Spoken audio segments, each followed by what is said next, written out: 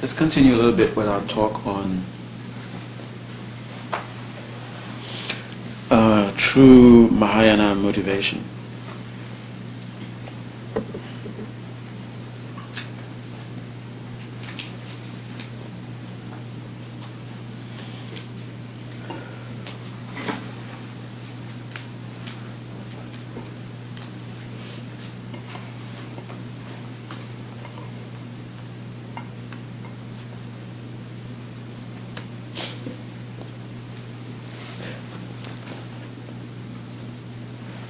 In the Perfection of Wisdom Sutra, you can look at it. It was translated by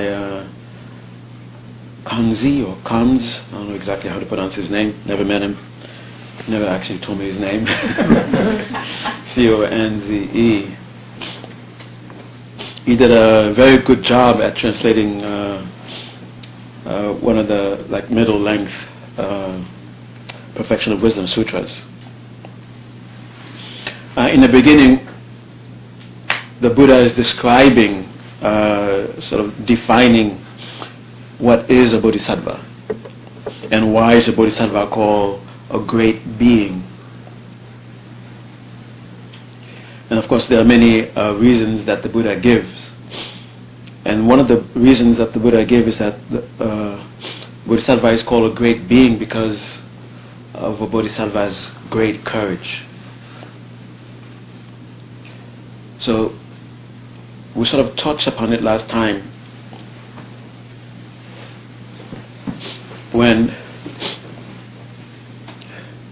we sort of described that the bodhisattva is someone who wants to continue to see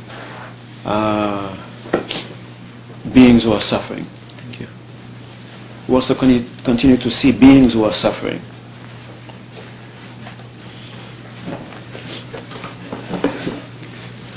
Even after an intimate knowledge of what suffering is. And there's a clear choice in front of the one who is about to become a bodhisattva, where you can achieve a state of being where you no longer have to deal with suffering, perception of suffering anymore. Or you can continue for a very long time, you don't even know how long. As a matter of fact, it might take forever. Wherever someone is suffering, you directly see them. And not only do you see them, you want to have a close relationship with them. And in whatever way you can help them, you want to be able to be available and be a source of help for them.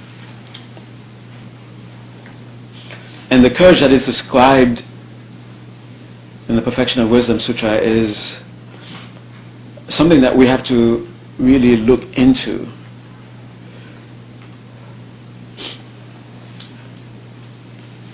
Because it's easy to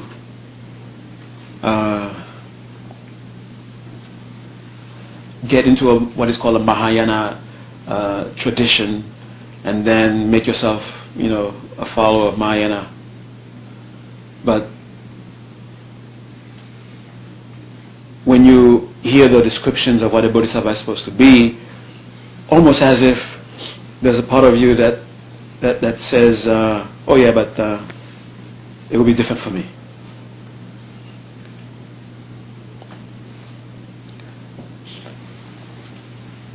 And when you hear about all those beautiful things that the Buddhas have, what you really have is just envy, and you think it's aspiration to help sentient beings. You just envy the Buddha's beautiful body. You want to have one like that. You envy the Buddha's omniscience. You just want to be you want to be a know-it-all. You envy the Buddha's abilities because you want to be able to do so many things, so people can say, "Oh, look at that person. He's so great." Okay. Even though what you're working towards are the things that the Buddhas have, but you're not really a Mahayanist, because you're somewhere in your mind you're brushing the courage that makes a bodhisattva a great being. And the way the Buddha describes the courage is as a bodhisattva, your goal is not to reach Buddhahood. Your goal is to liberate those who are suffering. That's your goal. That's what you want. And whatever means will help you achieve that, that's what you're willing to do. And Buddhahood happens to be the best way of doing it. Okay. If the liberation of sentient beings meant that you have to take their place, imagine every suffering that exists, imagine every being has almost infinite seeds to experience all these kinds of sufferings in an infinite way. And for every single being, you're willing to take on their own, you're willing to be the one who suffers for them.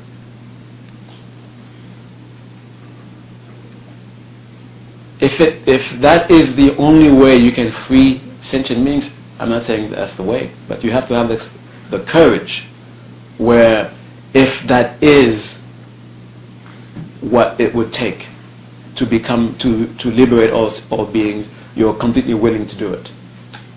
Where you are the only being left in existence who's suffering, and everyone else is free of suffering. Now, immediately,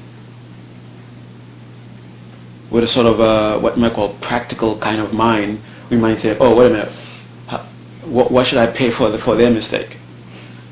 How are they going to learn if they don't suffer?"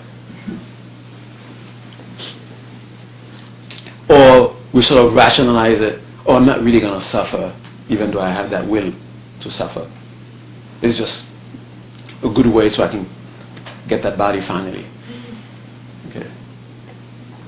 And if this courage for you is just like you think of it as a trick to do with your mind so you can finally get to Buddhahood, you're not a Mahayanist. If you think that sentient beings, in order for them to learn, in order for them to grow, they have to suffer, they have to pay for their crimes, you're not a bodhisattva. You're not a Mahayanist.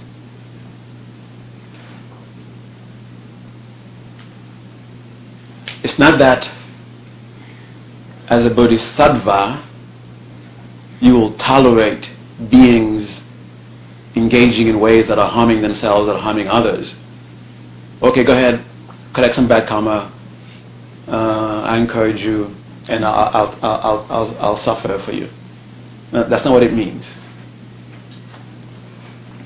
But the thing is, you make suffering such an object of revulsion. You make it something to be so unwanted that you don't care where it is, you don't care who has it, you want it gone. Not just yours, but whoever has it. Even to the point where, and this is what they call a wrathful bodhisattva. Even if the person who is suffering doesn't know they're suffering, you will snatch that suffering away from them. And if you have the courage, a real sense of willingness, if it means that I'm the only one who has to suffer, so that no one else has to ever have to suffer ever again, I'm willing to be the one. Okay. And forget about trying to trick yourself to make that some sort of a way for you to accept it. I'm not really going to suffer because things are empty, that kind of stuff. Then you're going to use emptiness as an excuse, and just because you're using the word emptiness, you think that you're a bodhisattva. Okay. So you have to look into yourself. Do you sincerely have this courage? Do you sincerely have this willingness?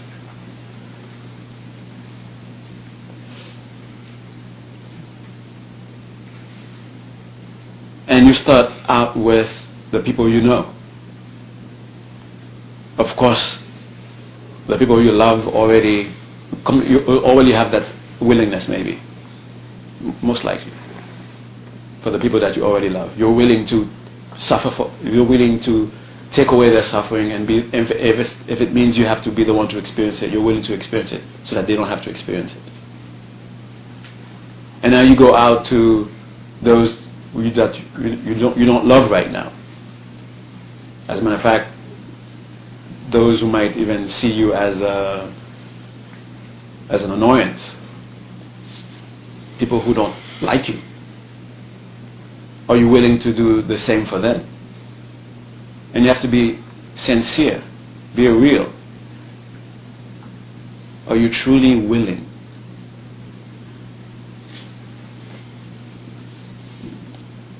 Then when you find yourself truly willing, then you can call yourself a truly unique being. And it will not be arrogance, it will be the truth.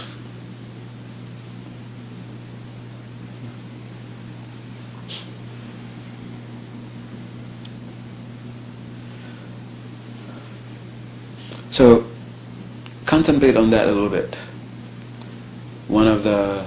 After all, you are in the Mahayana tradition, and the main thing about Mahayana is to become a bodhisattva, so you can become a Buddha. So I'm telling you, this is what is expected of you as a bodhisattva. And what makes those beings even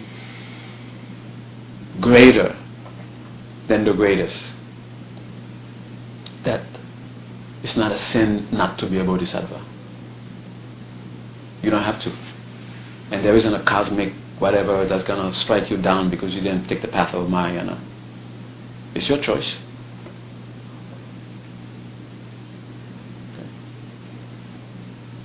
But to not be forced, not under the threat of you're going to be destroyed, but of your own volition. I can retire and live in a blissful state of being for the rest of my existence, forever. Or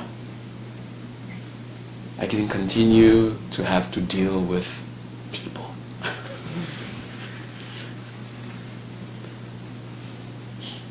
With their dramas, with their stubbornness, their oblivion to their own state of being, their backwards way of thinking. You're going to continue to have to deal with them, to relate with them. And it's not like you cannot decide to be, okay, I'll be a bodhisattva for 3 eons, and that's it. After 3 eons, I'm retiring. Okay. You can't do that.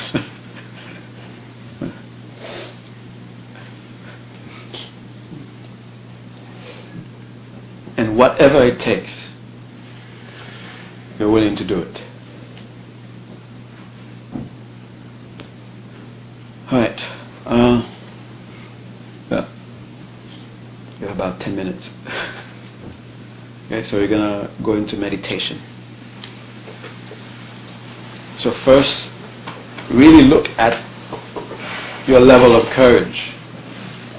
Where is it really?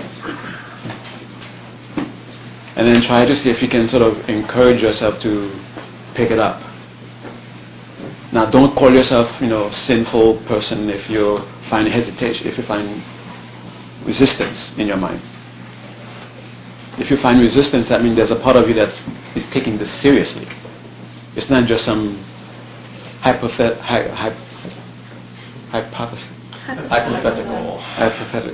That word. Okay. It's not just some beautiful thought to have in your mind to decorate that left side. Okay. So there's a part of you that's taking this seriously. That's why it's better hesitate. You can spend the rest of existence having to deal with people like me. Okay.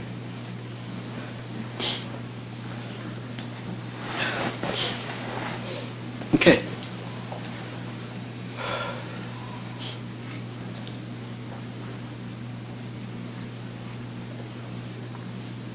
So,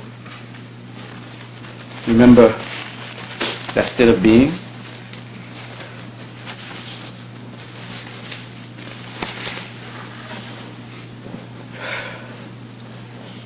The state of your mind before the talk. Just remember how did your body feel, and try to remember it as vividly as you can. How did your breath feel, and just remember it. How did your mind feel?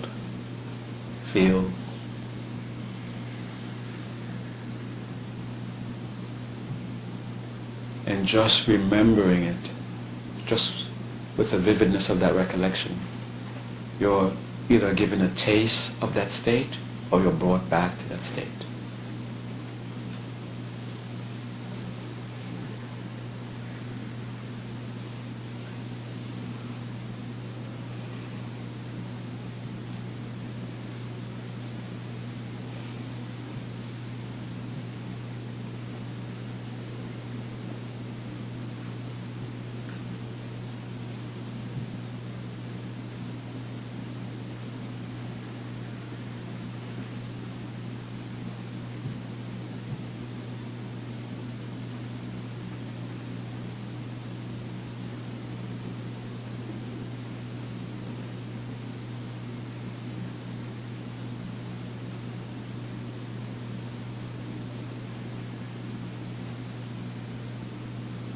Just stabilize this state by observing 5 cycles of breath with your mind, just thinking your mind is in your heart center.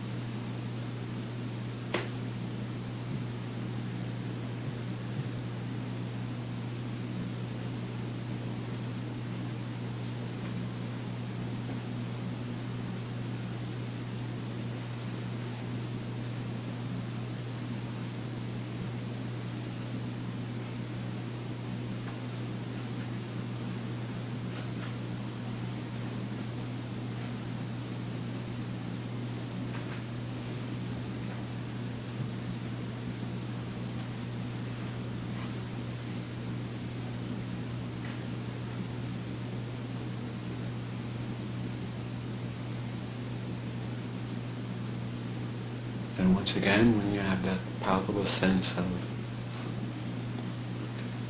being in some degree of tranquility, have the clear intention to remain in that state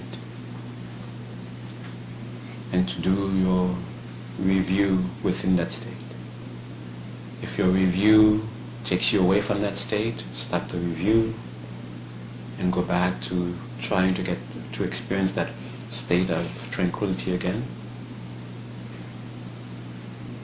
And once you achieve that state of tranquility again, then you go back to reviewing. So tranquility, review, checking on each other. So the sense of tranquility should deepen.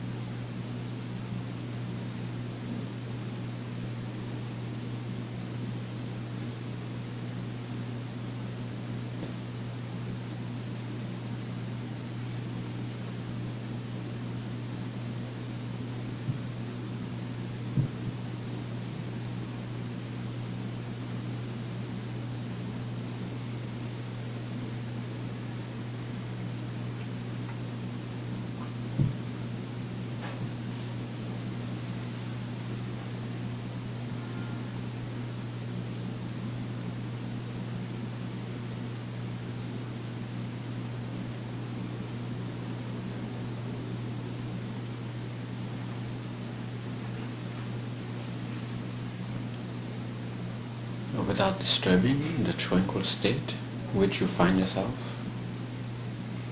look at it. Notice what is present, notice what is absent.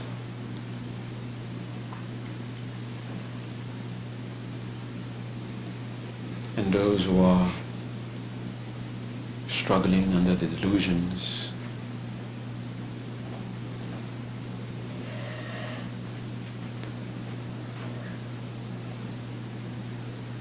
they are struggling because they lack this very tranquility, where they can clearly see the delusions for what they are.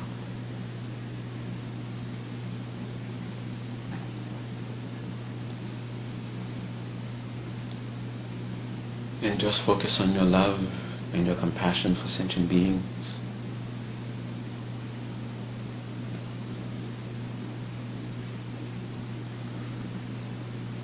And look at this tranquil state that you are experiencing. Don't look at it as your state, your tranquility. It's just tranquility.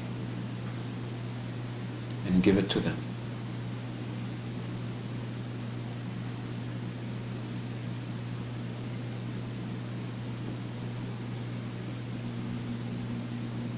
Those who are under the fever of greed, the fever of anger, let your tranquility cool them. Let it bring them clarity of thought.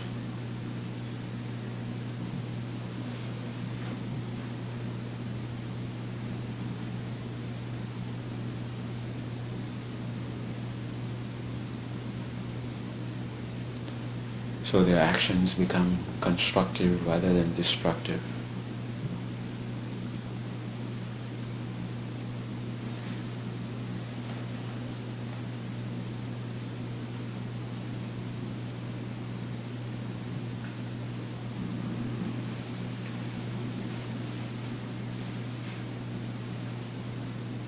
And if just thinking, giving it to them is not enough, then use a visualization to help you. See the sense of tranquility as light, and with your willingness to give it away to them, see it leave you as light, going to whoever needs it.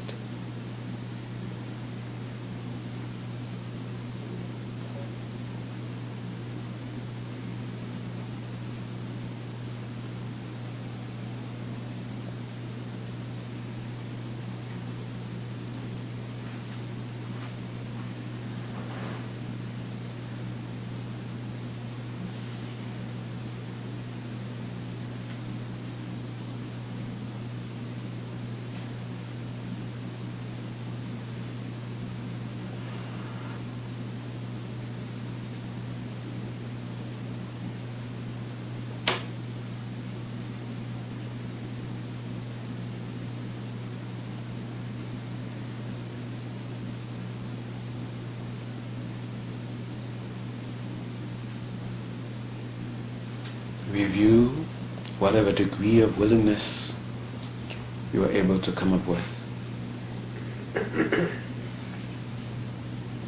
that comes anywhere close to that courage of the Bodhisattvas.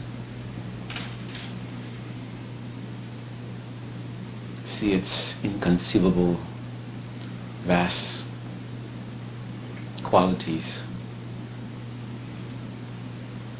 and direct its powerful energy towards a specific goal, and of course towards the ultimate goal.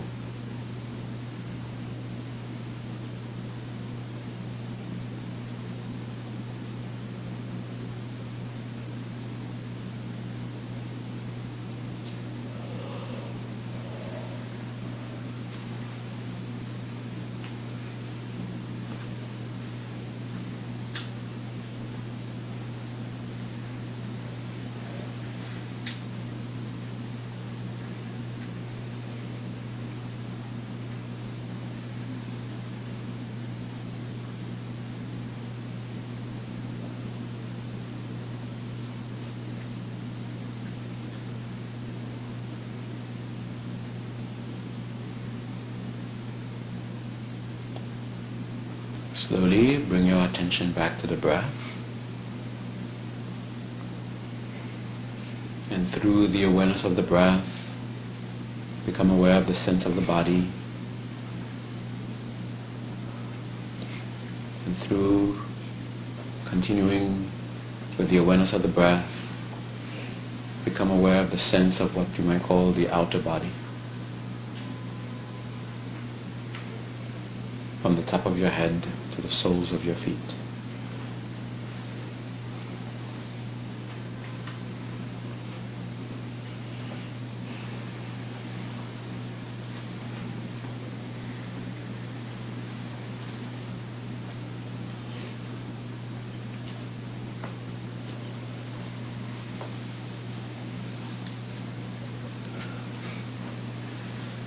And before you actually get up, remember whatever sense of determination you came up with through the meditation, and think of actually going home with it. Okay. All right. Look at that. It's not 10 o'clock. Okay. Oh, next Friday, no class, right? Is it next Friday? Or the following Friday? Oh, next Friday. Next Friday. Next Friday. Okay. All right. Okay then. So we'll see each other here again the following Friday. Right. Thank you very much.